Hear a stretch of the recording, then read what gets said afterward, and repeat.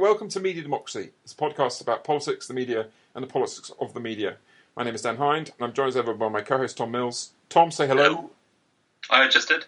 Brilliant. It's all going very smoothly already. This week, we're very flattered and excited to be joined by Jack Frayne-Reed. Jack is also a podcaster. Say hello, Jack. You've already said hello. Oh, God. Me and Tom both got our load and said hello too early. You come in too early. It's my fault. I put my hands up. Jack, we should have been following your lead, Dan. This is, you're the conductor in this situation. Well, quite. You put me in charge, and then you march off in the other direction. Jack is a founder of one of the founder members of the Real Politic podcast, which is also discoverable. Tell everyone what Real Politic is and where they can find it. Well, Real Politic is a podcast about politics and culture that you can find on soundcloud.com/realpolitik with a K podcast. And, we're also on Twitter at real_politcast, which is always a bit of a tongue twister. We basically talk about... We do some of the same kind of stuff as Media Democracy in that we criticise the media a lot. But generally, Media Democracy have a slightly more kind of erudite or intellectually credible manner of doing it. And ours is often... kind of you say so, Jack. I think you're more highbrow than we are when it comes to culture, I have to say. I think that's fair. And I think we're sort of button-down squares, and they're the cool kids. Yeah, we don't really do culture very much here, so I'm sure we have our high and lowbrow niches. Now... Yeah, although you guys should absolutely do an episode on satire with Juliet Jakes. Yeah, no, I think that's something that... I haven't spoken to Tom about this, but I think it's something that makes a great deal of sense. I've spoken to both of you about this. We were supposed to do this ages ago. But the other thing is, Dan, I actually bumped into Jack at the World Transformed, and I think we spoke about this, didn't we? Yeah. I spoke to Jack separately about it, but I didn't know you'd spoken to him about it. So Jack is the arch manipulator. Trying to play here, Jack. Jack is... Yeah, no, I was canvassing. I was going to all the different wings of the Media Democracy podcast, all the factions. The left and the right wing. Switch. Now, exactly, I'm going to leave that one hanging. But, so, speaking of Twitter, which we were a while ago, it's not that recently, but the reason we're chatting today is because on Twitter... Jack, you said that you'd been listening to far too much Nick Robinson for your own good, and that you wanted to turn it into a show, but didn't feel you could inflict it on your co-presenters at Real Politic. And Tom and I thought, well, this is something that we would be happy to host. So tell us a bit why you got so into Nick. Why did you become a Nick Robinson fan, Jack? Well, I was recommended the podcast by my mum. Right. She said she'd listen. That That is absolutely true. My mum is an avid Radio 4 listener, and she put me onto this. I can't remember whose episode it was. Maybe it would have been one. I think Emily Thornberry. It was one of the Labour shadow cabinet. Does she like Nick Robinson? Like, is she like a fan of Nick Robinson? I think more than I am. I'd say. I think my mum is quite left wing. Not a sort of dyed in the wool Blairite like my dad, but she is more kind of forgiving of people from the centre or the right of politics. More sort of personal, personable, I would say, than I can sometimes be. There's an interesting quality, isn't there, to... It sounds good, let's get her on the show. What are we doing talking to you? We could be talking to the main event. But there is a sense that, like BBC figures like Robinson, become almost like household figures, don't they? And they're just so pervasive and so sort of omnipresent that they just become part of the sort of unexceptional background of a certain sort of reasonably settled life. Yeah. Well, he's on the Today programme, isn't he? So, they've got millions of listeners. Well, right, and that's the first thing a lot of people hear when they wake up, is him droning on about something. So it's almost like they become sort of naturalised figures, which is why John Humphrys' meltdown is so interesting and attracting so much attention. But anyway, that's a whole other episode. So you got into it through your mum. Your mum was the sort of gateway to Robinson Land. Yeah, absolutely. And so which did you start? Which did you start your odyssey with? Which episode did you start with? Well, I think first I went through the Labour Shadow Cabinet figures before I then had to branch out. So the ones I remember listening to a few months ago were, for example, the Dawn Butler one, which had quite a funny bit where Nick Robinson is saying how he's had both Jess Phillips and Jacob Rees-Mogg on the show talking about how they're best mates with each other, and Dawn Butler's just sort of like, yeah, he's not one of my mates. Right. So that's the bit that stays in my mind from the episodes I listened to a little while back. I remember Tom Watson in his one being terrified of Len McCluskey. They're old mates, you know. Yeah, I know. They used to live together, and now every time he does an interview, Watson says that McCluskey's basically put a hit out on him, and he's scared for his life. Wow, that's odd. Yeah. So let's just talk in general terms about the show before we get into the sort of specific episodes. When looking at the sort of track list, it starts out as quite a conventional topic-driven panel group discussion show. So the first two episodes are there's one on globalization, is it over sort of thing, or something along those lines. And there's a very kind of poorly chaired conversation between a bunch of people, including Ed Balls and Pettifor, about the merits and demerits of globalisation. And there's one about the NHS, and again, I think that takes a similar sort of format.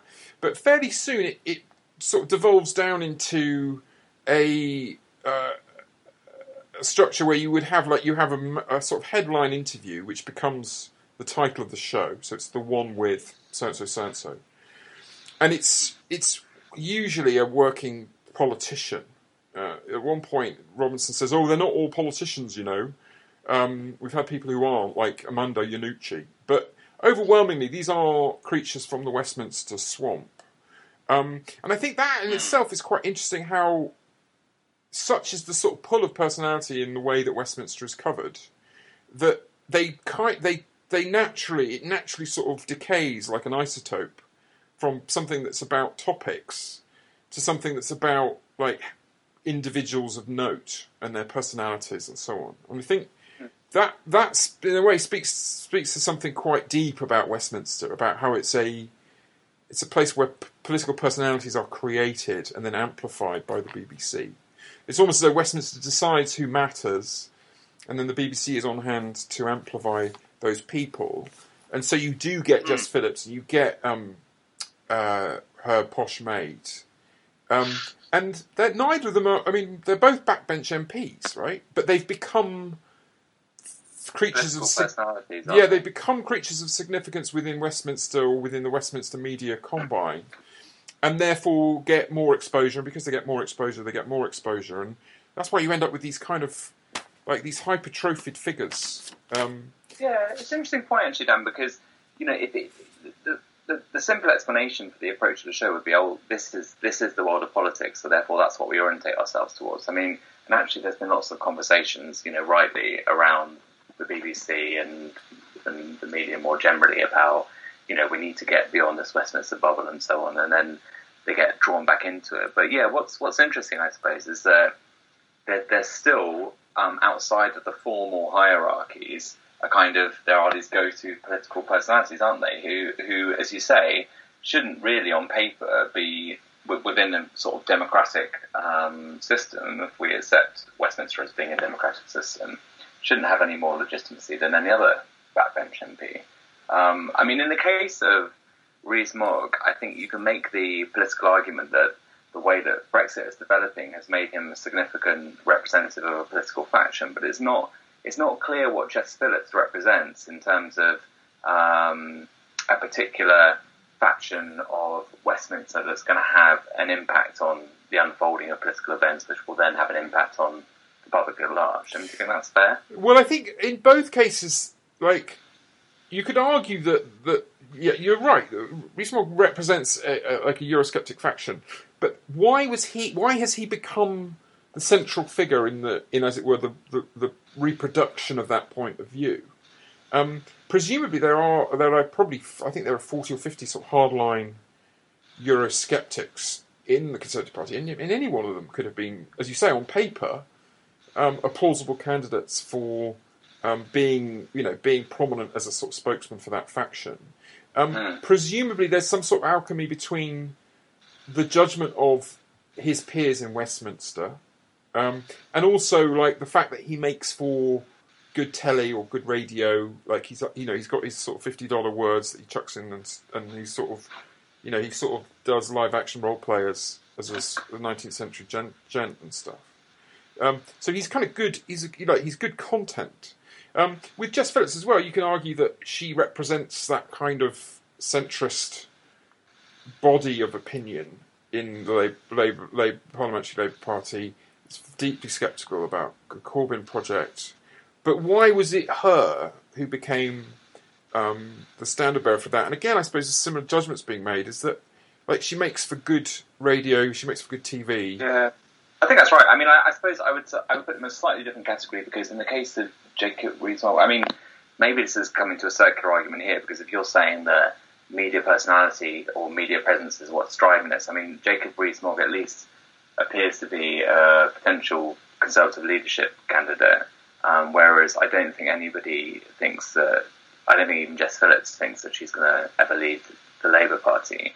But you're right, I mean, they both seem to be examples of, media political personalities, don't they? I mean, going back to how the show progresses, I mean, Jack, you're the aficionado of the show. How much do you think that reflects Nick Robinson's particular gifts as a presenter? I mean, I wonder if, because I've listened to the least of the show of everybody here. Is it that the early shows didn't work? He wasn't good at that, but what he is good at is being fascinated in political personalities.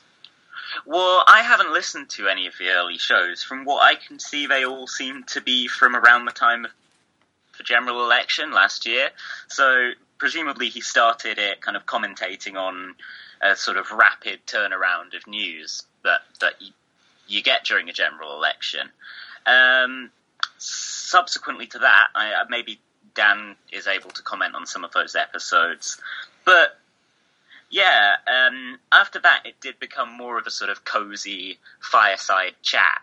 It's he gets somebody on, and he sort of speaks in this very like, oh well, we're all chums here, aren't we? Kind of tone. And everything's a little bit flippant, which you can tell in, I'm sure we'll talk about it later, the Paris Lees episode is really annoying to Paris Lees. Yes, it breaks down, doesn't it? It breaks down in an interesting way with her in that interview, because, like you say, that kind of chumminess doesn't work. And there's it also... doesn't work when you're kind of denying somebody's right to live their life as they want, because he's kind of saying in the same chummy voice as he would with any other politician, he's kind of saying, but do you really think that because you call yourself a woman, that makes you a woman? And it's completely the wrong tone to ask something that, is going to be really an affront to somebody. I think we'll talk. I think we should talk a bit more about the way he talks with Paris, particularly in contrast to the way he talks with Jess Phillips, because I do think there's something super interesting about that. But the first episode that we should look at, I think, in a little more detail, is one we've all listened to, which is a fairly recent, I think, early September interview with Tony Blair. And this was interesting in part because it generated a great deal of sort of extraneous or external content because of the things that Blair was saying on that interview. There's a number of things that struck me. First, it was like how, like, again, just thinking about how familiarity breeds a certain sort of anesthesia. Like, how easily I found myself just sort of listening to Blair and not really taking what he was saying because he's such a sort of familiar voice. I think we should all start by saying how old we were at the 1997 election. I think that's quite interesting. I was 15, I guess. 15. Okay. I was like 26. Jack. I was 3. Yeah, there you go, you see. There you go. I'm Generation X, baby. I think you guys are both millennials. Like, No, I think I missed it by a couple of years, actually. Like, technically. Oh, really? You're still Generation X? Yes, we're the same generation, I think, then. That's why we've got such a natural rapport, Tom. Yeah, exactly. We had exactly the same cultural reference. and Jack's just in a different universe. Jack is. I mean, I've heard Oasis as well. Like, you know, I understand the 90s. Probably better than I do, to be honest. Yeah, certainly better than I was. By the late 90s, I'd given up on all pop culture, I think. Quite rightly so. So impressions. What? Of Tony Blair in '97. Well, but particularly Tony Blair as he re-emerges here. In this interview, like, I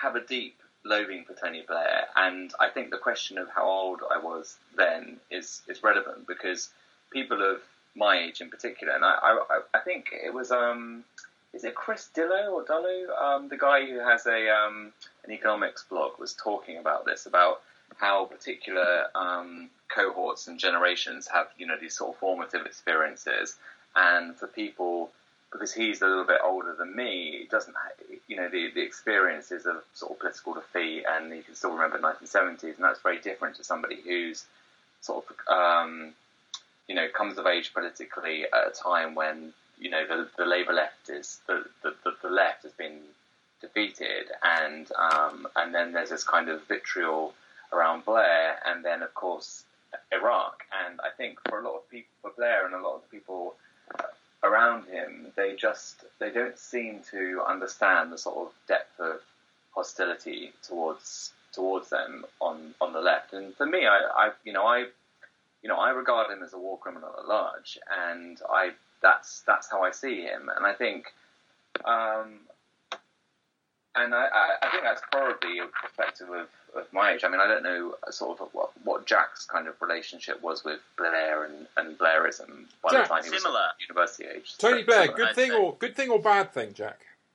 A very bad thing. I mean, my formative political memories are watching the disaster of the War on Terror unfold on television screens, and being terribly worried in 2005 that my family members who live in London might have fallen victim to the London bombings, and thinking maybe this wouldn't have happened if we didn't invade Iraq and Afghanistan. So yeah, I've never had things you weren't allowed to believe at that time. No, I've never had a particular, but I was 10, so I was. You had to be politically educated into not saying things that are just completely obvious. Yeah, exactly. I wholeheartedly believed that. And read something Nick Cohen, young Jack. I never had a positive opinion of Blair. It probably, as I got older and read The Guardian a bit more, it probably my opinion on Blair maybe softened a little bit. But then it would have, in the Corbyn era, would have plummeted once again as I kind of got a bit of perspective and realised who at The Guardian was a reactionary slug. And so forth. Yeah, I mean, so this episode is not really about Tony Blair, is it? It's about Nick Robinson and and his treatment of Tony Blair. So, we could do Tony Blair on trial for another day, but this is a media show. I mean, actually, but before we move on to sort of format and the treatment of Blair, I mean, I actually thought in some ways he was more honest than I expected him to be. He's relatively circumspect, but one of the things I thought was very interesting, and I don't know how this really relates to questions of the media and the BBC and the rest of it, was when he was asked about the Labour anti-Semitism crisis or scandal or whatever you want to call it, he was very straightforward about the fact that what worried him wasn't in fact allegations or reality of anti-Semitism in the party. It was anti-Western opinion, as he called it. And he was very candid about that. He was saying, I see this as being symptomatic of a broader critical orientation towards the West and essentially not seeing the West, by which I suppose he means the United States and the British state, as forces for good in the world. And he was also very candid about some of the intellectual traditions from which, the left emerges. So, he was very candid about the fact that, the origins of the left, the different traditions within the party, the ways in which, those with which he associates have been displaced. So I thought some of that was interesting insofar as what he didn't do was just decide to completely kick the boot in like he has in the past. He sort of struck this kind of, I'm a bit sad at what's happened to my party kind of tone, rather than... Yeah. And initially he was much more belligerent. Well, first of all, he was, of course, very condescending, and then he was a bit more belligerent. Yeah. And he just seemed a bit down. Well, I think you're right. Yeah, he was very seemed a bit defeated. He said some of his friends had already given up on the party. But he's not... That would be the Saudis, I presume. He's not... They've still got Mike Gapes and Graham Jones. Yeah. They've still got their Praetorians. But actually,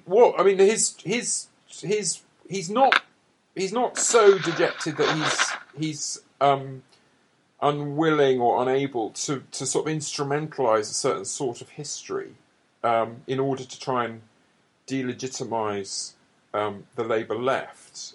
I mean, it was very striking before Corbyn. There was this idea that there was a good Labour left that was sort of Benite and heroic but had failed. And then there was a bad Labour left which was Trotskyite and infiltrationist and militant. He tries to claim Michael Foot for Blairism. Well, right. Now, this is what's interesting, right? Because that was then, right? In the old days, someone like Neil Kinnock would say, I've got no particular animus against people like Tony Benn. They're a legitimate part of the Labour tradition. What I can't abide are these trots sneaking into the party under cover of night, right? But what Blair does is say, actually, the good Labour left is the sort of Tribune, like Cold War left of Michael Foot and Ernest Bevin. And the bad Labour left is these kind of 60s bloody, like, Trotskyite types. And he kind of bodges them together with Corbyn and the Bennite tradition. And tries to sort of claim that they're all part of this kind of alien takeover of the Labour Party.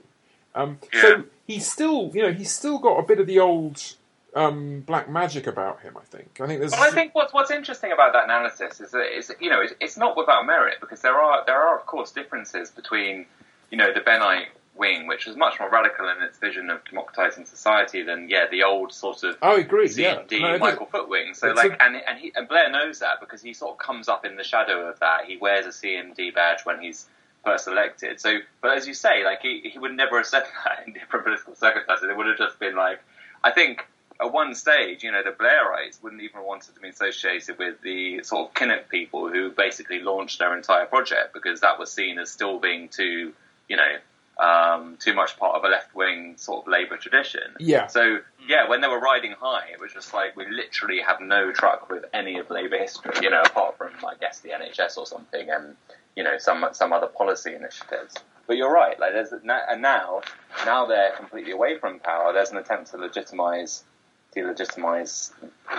Corbyn by embracing all the things that he had basically renounced as a political project, hasn't he? Yeah, and The And final. that was what I thought was so. Oh, sorry, Dan. Do you? I just wanted to a final thing on his sort of history writing. At one point, he claims that Nye Bevan is part of the sort of good left, the good old left.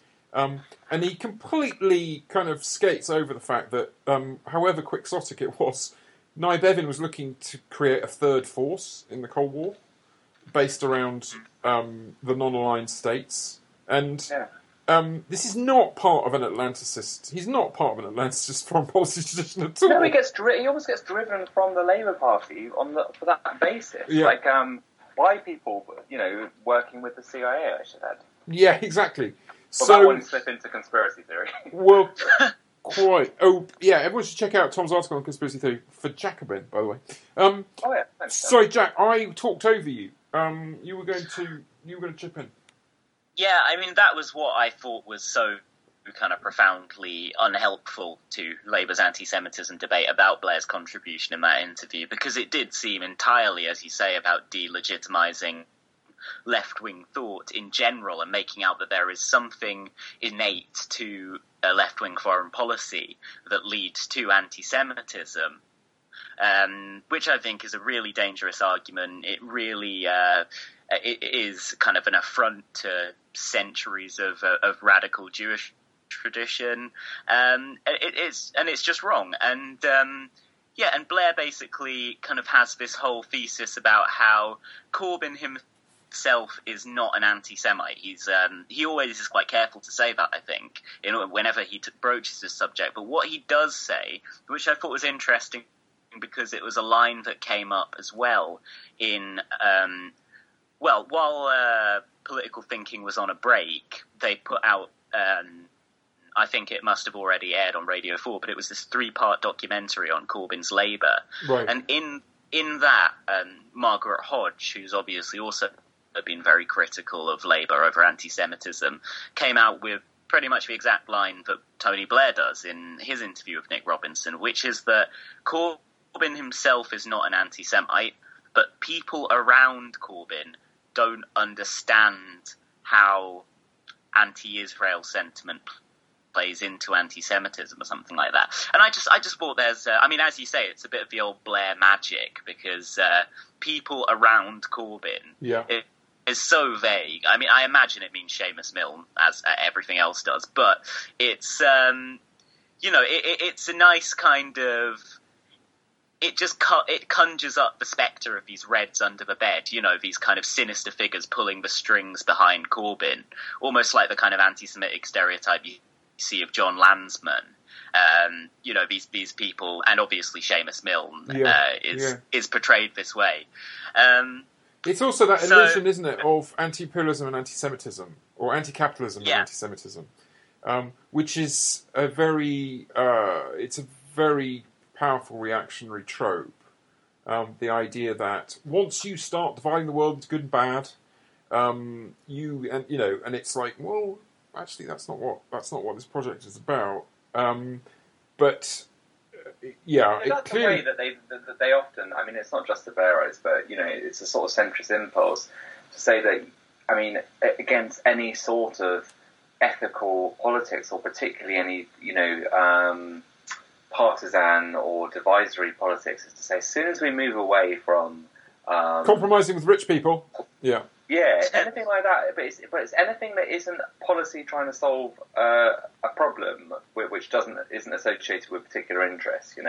Like that is sort of all seen as dangerous politics, and as sort of one step down a slippery slope towards anti-Semitism. The anti-Semitism thing is quite recent, isn't it? But you've always got the sort of the dark spectre of populism lurking there as well. And also, and the shadow of the Gulag as well. So they're quite kind of promiscuous in the threats they see in this politics. But it's frightening. Whatever it is, it's bad. You're right. And sorry. And also, I think it's quite transparent that you're getting this argument from people like Tony Blair. It's kind of like there is a legitimate critique of anti-Semitism in Labour, but somebody whose entire reputation on the righteousness of Western foreign policy, of course they're going to come out with this line. You know, it's it's kind of, it cheapens the argument that Tony Blair is the person making it. Yeah, but I mean, I kind of agree with you. I suppose I took the argument to be more revealing and less strategic, because I just thought, to me, it just sort of showed what the motivation for Blair was, which is that he's not particularly concerned about anti-Semitism, or he didn't focus on that anyway. He's just concerned with anti-Western ideas proliferating in the Labour Party. And I think, I mean, whatever that means, anti-Western, I mean, like you said, Dan, what we're talking about here is an anti-imperialism and an anti-capitalism. And, you know, okay, if he had a bit more political honesty, then he could say, I am in favour of capitalism. I'm in favour of an international, and he does say this at one stage, more or less, in his own language, I'm in favour of a global international order, supported and, you know, supervised by American military violence. And, you know, he does come close to making what seemed to me to be more like his version of honest arguments than strategic intervention. But maybe not. Maybe it was actually all a well thought out strategic attempt to undermine the left. But it didn't feel like that to me. It felt to me like Blair's honest worldview, in combination, obviously, with a certain sort of strategic kind of instinct that he has. But I mean, and I totally agree with your point, Dan, about you know, the way he characterises left history. But also, I think, you know, perhaps when you are an older politician, do you think it's true that you can be? I don't think you can ever be honest about your own role, but perhaps you can be a little bit more honest about how you see politics. Or do you think he still sees himself as so much of a player that everything he does is like a sort of big beast intervention type thing? It's weighed up. That's a really interesting question, and it sort of draws us on to like why was he giving that interview then? And is there something? I mean, there's something interesting about the fact that the most recent interview that Robinson did was with John Major, which was again an intervention against Brexit. And I think that there's a sense that the interview format that Robinson has settled into is a space where big beasts can present themselves in a sort of human way.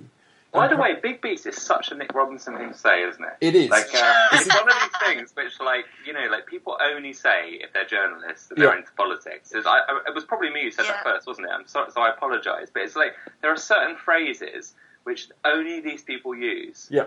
You know, and big beast is like the big beast of Westminster. You know, we have what's his name, Clark here. It's just like nobody knows the fuck that is. Yeah. You can just imagine Nick Robinson just kind of talking in the sort of exalted tone, just like, as I wander the corridors of Westminster, I am dazzled by the array of big beasts I see walking past me, almost as if they're human too. Right. As I see them in the flesh. He's overawed, isn't he? Yeah, he is overawed by Westminster as a space. That's his thing, you know. He's. I mean, I guess let's start talking about it. His thing is this kind of inordinate enthusiasm and fascination with a world which, in the rest of Britain, is held in like either a combination of sort of indifference and just complete contempt. Yeah. And that's unusual, isn't it? In terms of his political training, his background, the skills that he brings to his job, it must put you in a difficult position, I think, because he sees his public responsibility, I think, as trying to get people interested and engaged in politics as he understands it, which is how he thinks the democratic system should function. So he thinks it's really important that we understand the inner world of these people, and the episodes he's putting out, the Vince Cable one, the Andy Burnham one, the Len McCluskey one. This is like, you know, there are now people on the left on these shows, which is interesting in itself, because of course it would have been a very different show 3 years ago. But it's interesting, isn't it? Like, so first of all, let's talk about what it means to be Nick Robinson and what his job is and what he thinks he's achieving with this. I mean, presumably this is a form of entertainment, it's a form of public education, I think, I presume. Yeah, that must be right. Yeah, I think that's right. But I think he's stayed relatively within his comfort zone. I still think he's not entirely comfortable around people from the left. He's interviewed Len McCluskey and he's interviewed John Landsman. Apart from that, he's had various Labour Shadow Cabinet MPs on. Almost all of them are not from the factional left of the Labour Party. Emily Thornberry, Dawn Butler, Nia Griffith, all more kind of from the soft left. Keir Starmer, I mean, possibly not even soft left. You know, he is kind of going through the Labour Shadow Cabinet and picking the most milquetoast members of it. You know, he's not going and calling up Richard Bergen like, "Oh mate, I'm desperate to get you on the show." Right. You know, it's going to be like next. It's going to be Andrew Gwynn or something. I don't mind Andrew Gwynn, but my point is that he's not on the left of the Labour Party, which is the dominant form of politics. Who should Nick have on? Because he does listen to the show. I imagine he's probably desperate to get McDonnell, because everyone wants to interview McDonnell at the moment. Yeah. But you're right. There has been a recognition of the fact that perhaps they should interview some people who are associated with Corbynism, but there isn't any great impetus to actually explain to people what Corbynism is, or might be, or how it's being contested. And most of the commentary about Corbyn does seem to be coming. I mean, in the limited listening that I've had, it's been coming from people who are either, as you say, very sort of lukewarm towards the projects, or in the case of someone like Jess Phillips, have been sort of volubly or loudly opposed to it. So yeah, in terms of a sort of mission to explain, you can't help thinking you're right, Jack. He's stuck pretty much to his sort of existing. Which I think it kind of brings us back to the point you made earlier, Dan, about why political personalities rather than political issues, right? Why, this program is called Political Thinking, right? Yeah. And to me, if I was going to if I was going to do a module on political thinking for students, and then I divided it into 8 lectures, one where I talked about John Major, one where I talked about David Davis, one where I talked about Andy Burnham, one where I talked about Vince Cable. I'm just reading back the list of the people would be like, "What on earth are you doing?" We respect academic freedom, but what the fuck are you doing? Yeah. What thinking? What do you think? What is Burnhamism? This is not educational. You're just talking about some people who happen to work in politics. You can't teach you can't teach science just by having a bunch of scientists on. I mean, it's an interesting thing to do to give an exposure to what these people do on a day-to-day basis to get sort of under the bonnet as well. I don't think that what Nick Robinson does is completely out of place. Right. It's just to do that obviously isn't going to help people understand what's going on in politics broadly. I mean, the sort of tagline of it is Nick Robinson talks about what's really going on in British politics, right? But again, I think what he means is what's going on amongst the political elite, and that's a very different question to what's going on in British politics. And to me, that's always been the problem with the way that the BBC conceives of its kind of mission to explain, as you said. And it's it's a strange sort of thing, really. But I suppose it's that tradition, that has shaped Nick Robinson as a person. I don't know if you guys noticed, but he was sort of a protege of a presenter on the Today programme when he was growing up, because he was friends with his son. Is it Brian Redhead? Is that what I got? Oh yeah, I remember. Yeah, Brian Redhead, famous figure. Brian Redhead was sort of a mentor of Nick Robinson, because I think he was friends with his son at school, and so he's always been immersed in this kind of. And that's culture. As a sidebar, there's a very interesting moment in the interview with Blair when Robinson says to Blair, "My son's just in the other room listening, and what would you tell him to do?" And it was a very sort of familial moment. It was like, by the way, I'm going to introduce you to my son after the interview, right? Do you know what I mean? There's a sense that we all, we get along by getting along, and I mean, I don't want to sort of go beyond the evidence, but it was striking that his son was there in the sun. To be fair, I And didn't in the Blair one, he's just talking about well, in the Blair one, he's just talking about the fucking bodyguard. Just it's just like we've all been watching this great TV show. And then he asked Blair about the bodyguard. That's right, he does. Yeah, but that's interesting, isn't it? Because Blair said he'd never seen it. As you say, the Strees watched it. This model of politics is something that you convey information about to the people. Ends up being governed by quite a sort of celebrity scale of value, right? I'm sure Robinson's really pleased that he's got both Blair and Major to appear on his programme. If you think about like the Graham Norton bookers, they're going for the big Hollywood stars, right? Who are the big names in politics in that world, right? So for him to get him on the show, but what's I think also going on is that someone like Major, who's doubtless kind of communicating with Blair, or Blair's people are talking to Major's people, whatever, and they think, actually, this is a really good platform to personalise. You can soften the message. You can present yourself as a rounded human being, and you can get some key lines into the political sort of conversation. So Major wrote an op-ed, I think, either the day after or the same day he appeared on the podcast, and I think there's a sense that they're learning to kind of coordinate something like this with other forms of intervention. Blair's stuff about, the British people will never stand for a competition between Boris Johnson on the one hand and Jeremy Corbyn on the other.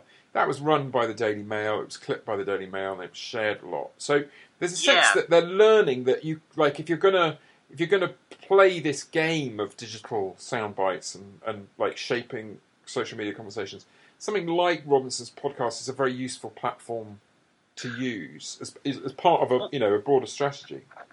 Well, wasn't the Blair interview quite widely reported before the podcast even came out? So Robinson, sat down with Blair. He got his quotes, and then he presumably called up via, like the head of BBC News or something, and was like, "You'll never guess what Tony Blair just said to me." Just sent them a clip, widely distributed around the internet. Probably got quite a lot of people listening to his podcast. Yeah. I mean, and created the news. Literally created some news. Yeah. That's interesting, and he presumably, he would have worked though. He would have put in those quotes with presumably like with an implicit understanding that that's sort of the message that Blair wanted to get across. Yeah. And surely, he's not stupid. He can see that there's all these kind of clapped out centrist politicians like Blair, Major. I mean, Vince Cable, I'm told he still has some kind of a career, but I've seen no evidence of it. But they're all doing the rounds, desperate for any media attention to bang on about Brexit and how they're worried about Corbyn, So, but Nick Robinson obviously is like, well, if they're doing the rounds in the media, then I've almost got to have them on, haven't I? Oh, no. So I think that in a way, probably what's going on here, as much as anything, is if you're trying to get people onto your podcast, obviously you want publicity, like you said earlier, and what Blair says, for some reason that remains a mystery to me, is seen as being Blair's just news in himself, right? And whenever Blair gets reported, he says something like infuriating, annoying, or like arrogant or criminal, and it will be all over the news, and then like people on the left just get really pissed off. It's just like, just fuck off, and then you get people sort of snide sort of comments in response, can't tolerate opinions that you don't agree with, blah, blah, blah. You get that a lot. We know that the hard left famously cannot tolerate any dissent. we know that. It's been a well-known fact for a while now. And but the thing is that there's this kind of feeling amongst, the circuits of opinion that something that Tony Blair says is of itself significant because he said it. And that therefore it's like you were saying earlier, Dan, about this who is significant and who is kind of allowed to speak and who can make news. So from Nick Robinson's perspective, it's not just that they're clapped out of politicians, it's he knows that the rest of the media will consider what Tony Blair says in his podcast as being significant. And then if you get, an article in The Guardian and the Daily Mail, I mean, they've got a phenomenally high pickup online. It will give you great publicity for a podcast. I don't know what kind of listenership Nick has. I mean, I'd imagine it might even be higher than The Real Politic. I don't know. yeah, quite possibly. I think, in fact, on speaking of that, there's one from December 2017 that has piqued my interest that I haven't listened to, but it's called The Unusual George Osborne One. And in this, George Osborne interviews Nick. Wow, really turned the tables there. But I imagine that, George Osborne is another one of these people who, to you or I, seems like a clapped out, disgraced centrist politician, desperate for any media attention he can get, despite having his very own media outlet. But to Nick Robinson, he's obviously like, oh, well, if George Osborne says something mildly disparaging about the Prime Minister, then that will be a thing. Yeah. Headlines. Yeah. That kind of thing of I think this is what gives rise, actually, tension between sections of the political elite. It's one of the things that gives rise to this sort of a slightly misleading feeling amongst political journalists that actually they are an antagonistic force. That what Nick Robinson is doing is making life difficult for politicians. And the reason they do that, and I think there's a sort of grain of truth in it, is that within political factions, and this is as true of Corbynism as it was for Blairism or is for even different segments of the Tory party, there'll be people who don't get on with each other, and you don't make that public because basically you're on the same team, right? And Nick Robinson made it his mission when Blair was in government to expose the tensions between Gordon Brown and Tony Blair, who, for all intents and purposes, were on exactly the same political team, but didn't really get on and had slightly, very different sort of cliquey political networks that they surrounded themselves with and, briefed the media and so on. And I think that for Nick Robinson, what he was trying to do for that whole decade of Blair in power was trying to bring to people's attention these basically inconsequential political tensions between different factions of the top of the British state and seeing that as being a journalistic duty. And there was one moment that stood out for me in the Tony Blair one, which was when Nick Robinson just slipped back into this. I don't know if you guys remember it, but Tony Blair talked about people trying to undermine him when he was Prime Minister. And Nick Robinson sort of quips in there with, not all of them based in number 11. Oh, yeah, no, I remember that. Yeah, I remember. And that was sort of... And, Blair just sort of did a slightly tired kind of laugh or something. But it was it was such a weird moment because it was who is that joke for? Because actually it's not really for Tony Blair because he probably doesn't find that funny. Yeah. I don't really know why anyone would. Maybe there are people who are, phenomenal political anoraks listening to the show thinking, oh, brilliant. But it's not even at this stage, it doesn't really have any sort of public educational or public ethos to it.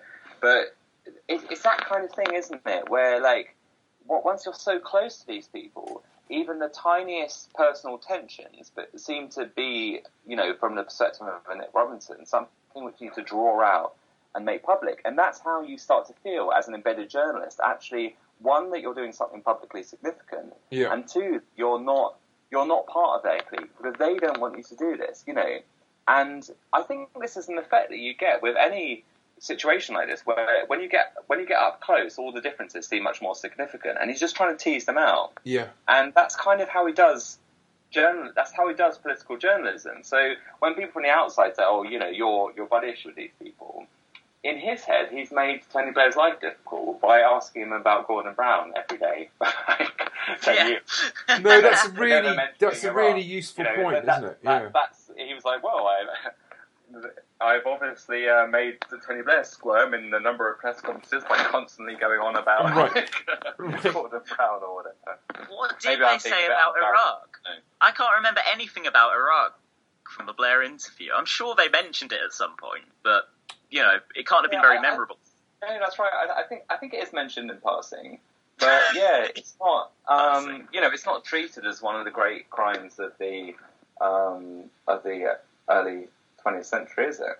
No. What I find is it's so bizarre when he chooses to take his confrontational approach. So when he gets Caroline Lucas on, because she's a bit left-wing, obviously he's got to bring up the fact that she's middle class and kind of be like, this is some glaring contradiction. Right. Why are you not in Does the he Tory do that with party? Jess Phillips, by the way? Did you say it was a Jess Phillips? Well, no, because I imagine he's accepted the false news line that Jess Phillips is working class. Well, right. I swallowed that whole. I think the fact she has a Birmingham accent is like it allows people to position her as a sort of almost like an avatar of like ordinary folk, straight talking ordinary folk. It literally says the straight talking Brummie. That's right. How she's introduced in the description. And Nick, by the way, he's a northerner. And I'm sure I heard something years ago where he described himself as a difficult or gobby northerner, which is not how I sort of thought of him. But he's definitely seen himself in that. I mean, rightly or wrongly. He's definitely painted himself in that mould as well. There's an interesting moment when he's, like, I think in the introduction to the Paris Lees interview, where he's talking about how he doesn't feel quite at home in Westminster. Because although he went to a fee-paying school in Oxford, he didn't go to, like, Eton. And therefore, like, he feels a sort of degree of, like, cringe about... I think George Osborne feel the same way at one stage when he was bullied at some school because he wasn't, like, a billionaire or something. Right. His dad was only a baronet or something, right? So the idea that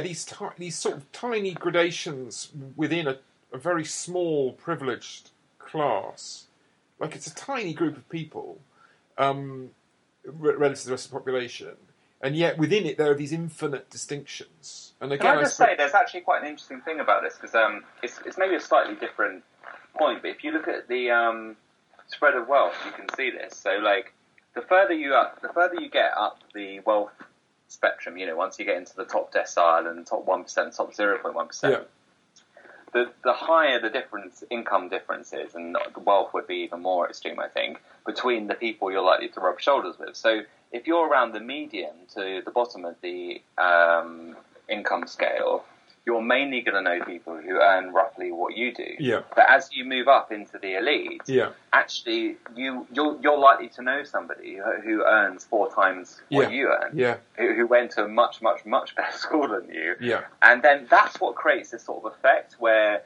and I say this, this works for people in the upper middle classes as well, the professional classes, because your immediate clique becomes less equal, and yet the effect becomes even more extreme even when you get into like the 0.1%. So not all of this is delusion. Like actually, it does reflect how rewards distribute. Sort of effect. And it means that people can sort of position themselves as sort of plucky underdogs. Because they only went to a minor public school in Oxford, or they only did this and not that sort of thing. Their mum was only chair of some NHS trust, and Dad was a teacher. So the Phillips interview was interesting from any number of angles. One of the things that struck me was how he gave her an opportunity, essentially, to reposition herself as being sort of temperamentally on the left, right? So she claimed. Well, actually, the interesting thing about Jess Phillips, very quickly, is that she has not rebelled very many times in Parliament. She is rhetorically one of the biggest rebels against Jeremy Corbyn, but in terms of actual substance, in terms of the times that she has defied the Labour whip in Parliament, she's not representative of a significant rebel faction within the PLP. Like, she doesn't rebel against the party on the Brexit votes. Oh, that's and, interesting. In fact, on barely anything else. That is interesting. So what Dan was saying earlier about media personalities, I mean, that suggests she's even less representative of a significant faction of the Labour Party. That undercuts what I was sort of spitballing about. I think it supports it to an extent, because it's, if the rationale for having her was that she represents a faction of the Labour Party, well, it doesn't even sound like she does. It doesn't even sound like, even on that basis, she should be seen as as representative, because she's, but that's interesting, isn't it? Like go on, Jack. I sort of cut. Oh no, I was just going to say, I think a lot of her objections to Corbynism are sort of cosmetic. Yeah, but she finds the way that Corbynistas conduct themselves in her mentions on Twitter to be unpleasant. I think that's right. That she doesn't like the tone of some of her rhetoric. I think that it's more that than objecting to the policies, because I don't think she's a person of much substance, frankly. Well, yeah, I mean, she's certainly, like, at one point she says it shouldn't just be about one old man or whatever. And I think the idea that Corbynism is a sort of boys' project perhaps partly explains her animus. I wanted to quickly to sort of note the way the one tough question that I thought Robinson asked her was to say, you were completely wrong about Corbynism because you said it was doomed and it would fail electorally, and it didn't. And that was the only moment where she was sort of put to any sort of, like, not even hostile questioning, but like pointed questioning. And she was again just able to sort of skip away and say, oh, well, he didn't win completely. And anyway, I grew up reading Chomsky, so I'm sort of on the left myself, right?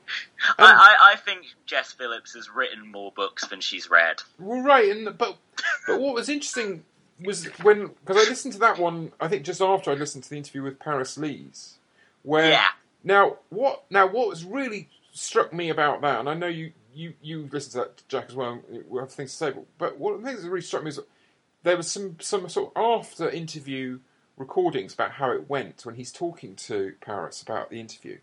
And he says to her, well, one of the most influential newspapers in the country is full of this sort of controversy over self-identification. It's not my job to ignore that, he says, right? So he thinks that his job is to listen to what the Murdoch press are saying and then bring that into a broader conversation. And yet the only critique that he presents to Jess Phillips is one that's simply about reality, right? Yeah. At no point does he say to her, there's a significant body of opinion in the Labour Party that thinks that centrism is dead, it hasn't got any ideas, but he doesn't present that case, which you would think is intellectually significant. If you're going to you're going to talk about political thought with a centrist, you would want to make the case for their opponents, right? But he doesn't do that. Yeah. He's not interested in doing that. What he's interested in doing is taking bile from the Times, like crazy op-ed bullshit from the Times, and then sort of throwing that at someone like Paris Lees. And then afterwards he says, well, I can't ignore this, right? And what's really striking about that is it says, if you're a billionaire and you pay for a loss-making national newspaper in this country, you put enough money into it to keep the kind of keep up appearances, right? So your columnists can afford to eat in nice restaurants, they can afford to live in central London. If you put in that investment, you can shape the content of the BBC. Yeah, that reminds me of something that on what I believe is sort of your sister podcast, no, not really, a kind of inferior version of your podcast the BBC do, called, I think, just The Media Podcast, presented by I'm not sure we've heard of that, have we, Tom? Actually, I think we've mentioned it as a rival that's out there. We've certainly not endorsed it in any way. No, and I think they are. I think they're unhealthily obsessed by us, to be fair. But carry on, sorry. So yeah, these guys are parking their tanks on your lawn. But Well, exactly. Aside from that, Amal Rajan, hosting an episode of that, said to Paul Mason when Mason objected to Murdoch's hegemony over British media, Amal Rajan protested, but are you saying you have a problem with Rupert Murdoch losing tens of millions of pounds investing in quality journalism? I'm like, have you read these fucking papers, mate? Like, as you say, Dan, the Times is just full of the most sickening anti-trans bile. If you saw somebody standing on a street corner, I mean, maybe it's true with most political ideas that if someone was yelling about them on a street corner, you would take them less seriously. But just say you see the same views as you see in these articles on Twitter, and they don't come across well when these people turn up. By the way, Amal Rajan, he used to edit the Independent, and Jenny Lebedev, who tweeted at one stage, so he appeared before Leveson, And then he tweeted afterwards, I forgot to tell Leveson, it's unreasonable to expect individuals to spend millions of pounds on a newspaper and not have access to politicians. Very public about it. So It was like, you know, they're not, they know what they're doing. Like, you know, this actually, you know, Lebedev, who bought The Independent, was doing it in order to shore up political capital in the UK. And, you know, and they're pretty open about it. Yeah. So, yeah. And you're absolutely right, Dan. I mean, about, you know, it's very clear the way that the press shapes the BBC. There's plenty of research on it.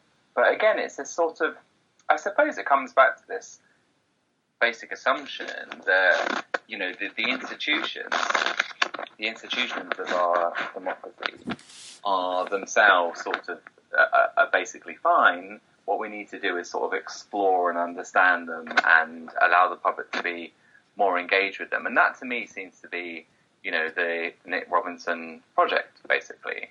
But he's also aware, I think, that people hold them in a very low regard. So there's obviously tension there. So go on, Jack. Yeah. Well, I think that for me, the overriding message of political thinking with Nick Robinson is why can't we all just get along? You know, it's very much like there has been this decline of civility in politics. There's been when, you know, it's like all the melty articles you see in the New Statesman or whatever. When did politics get toxic? Like, I believe you read that one on your show. We did. Yeah, we did. And I enjoyed that episode, by the way. And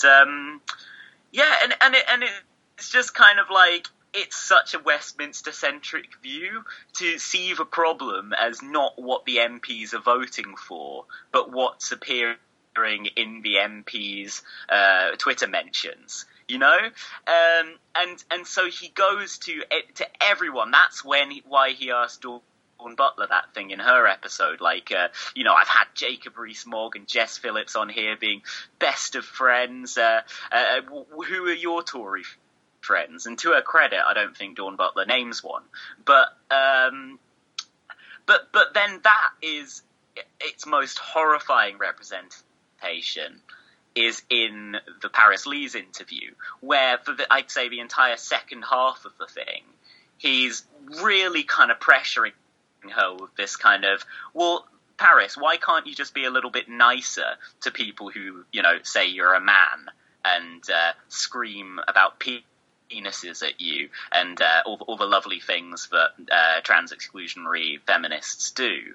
And it's kind of like, it's just bizarre. It's so disconnected from reality, or from the reality that trans people like Paris Lees live, that he sees the issue of that somebody who writes hateful bile about a persecuted minority group in a national newspaper is not getting the respect they deserve. And he has one person from this group on, and he has to hold her accountable for the actions of, you know, every single transgender or pro-transgender activist in the country. I think this, like, it speaks to a broader sort of position that you see with this kind of journalism as well, which is, you know, a great willingness to interrogate and hold to account people who are further from the centres of power, you know, and so they're very good at interrogating the left, and often they take their attack lines from the press. But in a way, you can see a certain sort of excitement around sections of, you know, the more elite players in journalism when they actually get an opportunity to do a number on, you know, Corbyn or McDonnell or any other, or representative of, you know, press groups, because it allows them to really go to town on somebody in a way that actually is to come back and bite them on the arse. And also, I suppose it must be liberating in a way to be a bit more loose and careless with your language, with somebody who doesn't have the power to call out your boss and say, "What the fuck was that?" Yeah. You know? Yeah. And, exactly. And in a way, in a funny way, it allows you to do your job as a journalist as soon as you divorce anything from, you know, any understanding of power or democratic accountability. But I mean, it's one of those things, I think, and I've noticed it a bit with certain sections of the BBC where they seem to feel that strongly that their job is to hold the opposition to account. Now, in some ways, that's in some, on one level that's sort of fine because the opposition, are supposed to represent a section of the public. But on the other hand, if you think constitutionally speaking, the point of the opposition is supposed to be to hold the government account. So in some sense, you could make an argument that, the BBC, it would be legitimate for the BBC to take lines from the opposition to the government, but you don't see that. And so the way that the BBC, or maybe we're getting off Nick Robinson a bit, but the way they seem to do this is mainly we take our lines from Tory rebels and from the newspapers, and that's the basis on which we question ministers. And that's not a recent thing. I mean, that's been going on for a long, long time, which is you look to, again, sort of fractures within the political elite, and that's how you question the political elite. And when it comes to everybody else, it seems to be like an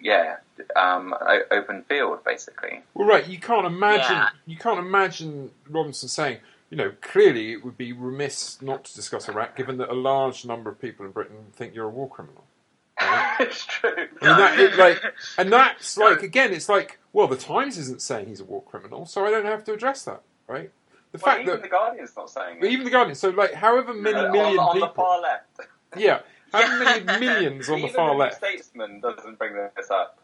I mean, Tom, you were talking about where they get their opinions, BBC journalists like Nick Robinson. I'm very fucking interested in where he got some of his opinions he expressed in the Paris Lees episode, because some of it was so, boneheadedly offensive. The bit that sticks in my mind was he talked about... I'm trying to think how he phrased it. It definitely started with blokes. It was he used the word blokes in dresses or something like that. Blokes getting a sex change and going into women's changing rooms and molesting people, or something like that. Just this idea that a man has horrible, violent, perverted sexual urges, and is just like, well, better go and transition then. Where is he getting this stuff? It's absolute kind of crank conspiracy theorist stuff, and the way he phrased it was so tactless. You could hear Paris Lees just like, some bloke getting a sex change, you know what I mean? It was it's astonishing. That was an astonishing moment. Bloke is a very it's sort of like it's a notable word to use, isn't it? Saying bloke rather than man, you know what I mean? Yeah, no, it's a very, very peculiar. I have to say, I thought Paris held it together incredibly well. I thought she was a really, really great advocate for her cause. But you're right. The sort of, as you say, Tom, there's a certain sort of looseness and sort of excitement that comes over these people when they finally get to have a go at someone who can't really fight back in the same way. Because, the trans lobby isn't going to call up his boss and be like, you're never going to get another big interview with... Do you know what I mean? They don't have that sort of leverage. And so he can afford to be confrontational. About someone... It's one of those things, isn't it? If it's someone like that, the BBC are doing you a favour having you on. Yeah. So, if you kick up a fuss, then, that's what we do. We're journalists. Don't come on if you don't like it, kind of thing. And of course, everybody else... in actual fact, and this will now include people around Corbyn, are in a position to say, why the fuck would we go on your podcast? Absolutely. You need us. And that's what the sort of, that social power gives you. And that was the basis on which, Alistair Campbell was bullying all these people for a number of years, was to, be able to say to them, I will be able to affect I will be able to decide whether you rise or fall in your industry. And obviously, people who don't normally get news access also don't have any ability to shape, other people's careers. Yeah. But I suppose it's not something which it would be good to talk about publicly on your own podcast either. But luckily, we don't have careers in the media or any money, so it's not an issue. Yeah, no, we can be a bit more open about these things. Jack, of all the ones you listened to, do you have a favourite episode, one that you actually enjoyed? One that I actually enjoyed. Well, I mean, I thought in terms of interviewees coming off well, I thought Ed Miliband was very kind of open about the fact that he maybe should have ran on a more left-wing platform when he was Labour leader. I don't think... Oh no! I've just turned on the podcast by accident. That's how keen you are. I was going to say, you're bored of us now, and you want to listen to some more Nick Robinson. Is that what's going on here? Yeah, see you later, guys. He's been away for the podcast for too long. He's just been getting restless and. I've got to get my Nick fix. I thought. I mean, the conditions were not there when Ed Miliband was leader for him to be more left-wing. For example, his shadow cabinet and all his advisors were very right-wing. But he sort of, I thought he came across quite well talking about his own podcast. So that it was, I guess, a little bit meta. A podcast about a podcast, kind of like this one. So just to complete the web of yeah, but none of us yet have appeared on Political Thinking. No, not yet. No. So, there is a sweepstake. Who's going to make it first? Nick, if you're listening, who's going to come back on and be like, actually, I really like Nick Robinson. I know, Nick, if you're listening. Only one of us is the real... Yeah. Only one of us is the real political thinking head here. Yeah, no, it's true. Jack, you are a fan. Right. You are a deeply committed fan. I would say, on favourite episodes, I wouldn't listen to the one with Liz Truss. It's really dull. Oh, I bet. What was really fucking boring? Chuka's one. Oh, I haven't heard that one. Don't listen to that. Yeah. The whole Brexit section. Oh, God. Anyway, so there you go. We need to do another show about Chuka and his new think tank. Oh yeah, no, his do we know who funds it yet? No, let's.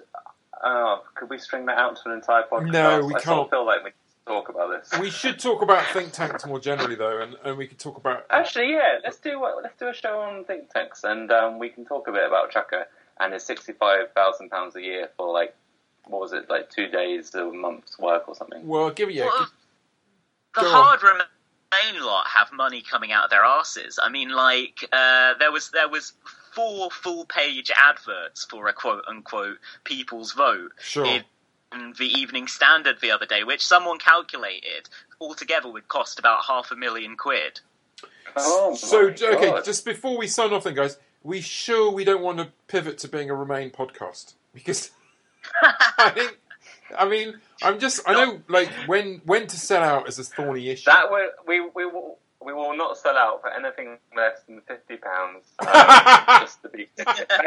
If anyone's listening and they're thinking of buying up the show, you've got to start pretty big for us. Okay, you've got to pay for our SoundCloud account for a whole year. Are you just going to get subsumed into Amal Rajan's media show? Yeah, exactly. We could do a sort of, he could be sort of, how Jacobin did their podcast and then they just absorbed all the other sort of disparate left podcasts out. We'd be very happy to be hoovered up by the BBC. I did.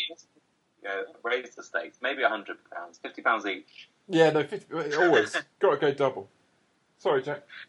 Oh, I was going to say I actually do have one more. Recommendation. I mean, Tom Watson's I would recommend because of just how... Actually, no, I wouldn't. Most of it's just boring shit about how he's lost weight. The bits where he says how scared he is of Len McCluskey are pretty funny. But I would recommend Andy Burnham's one. Right. Because he's such a slimy figure. Yeah.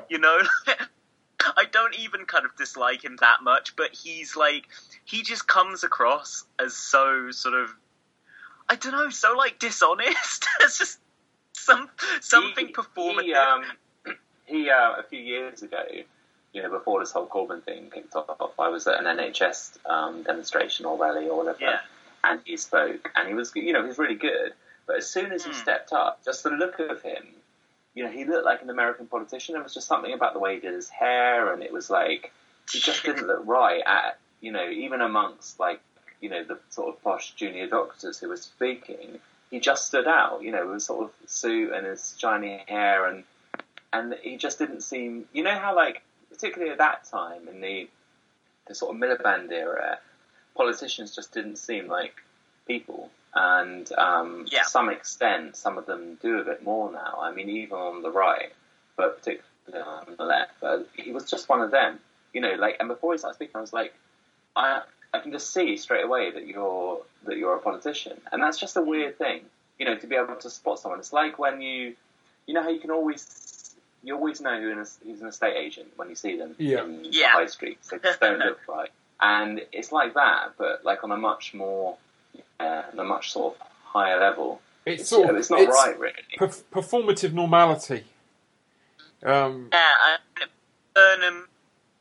doing what his favourite biscuit was, and he said, "Oh, I just like chips and gravy." What I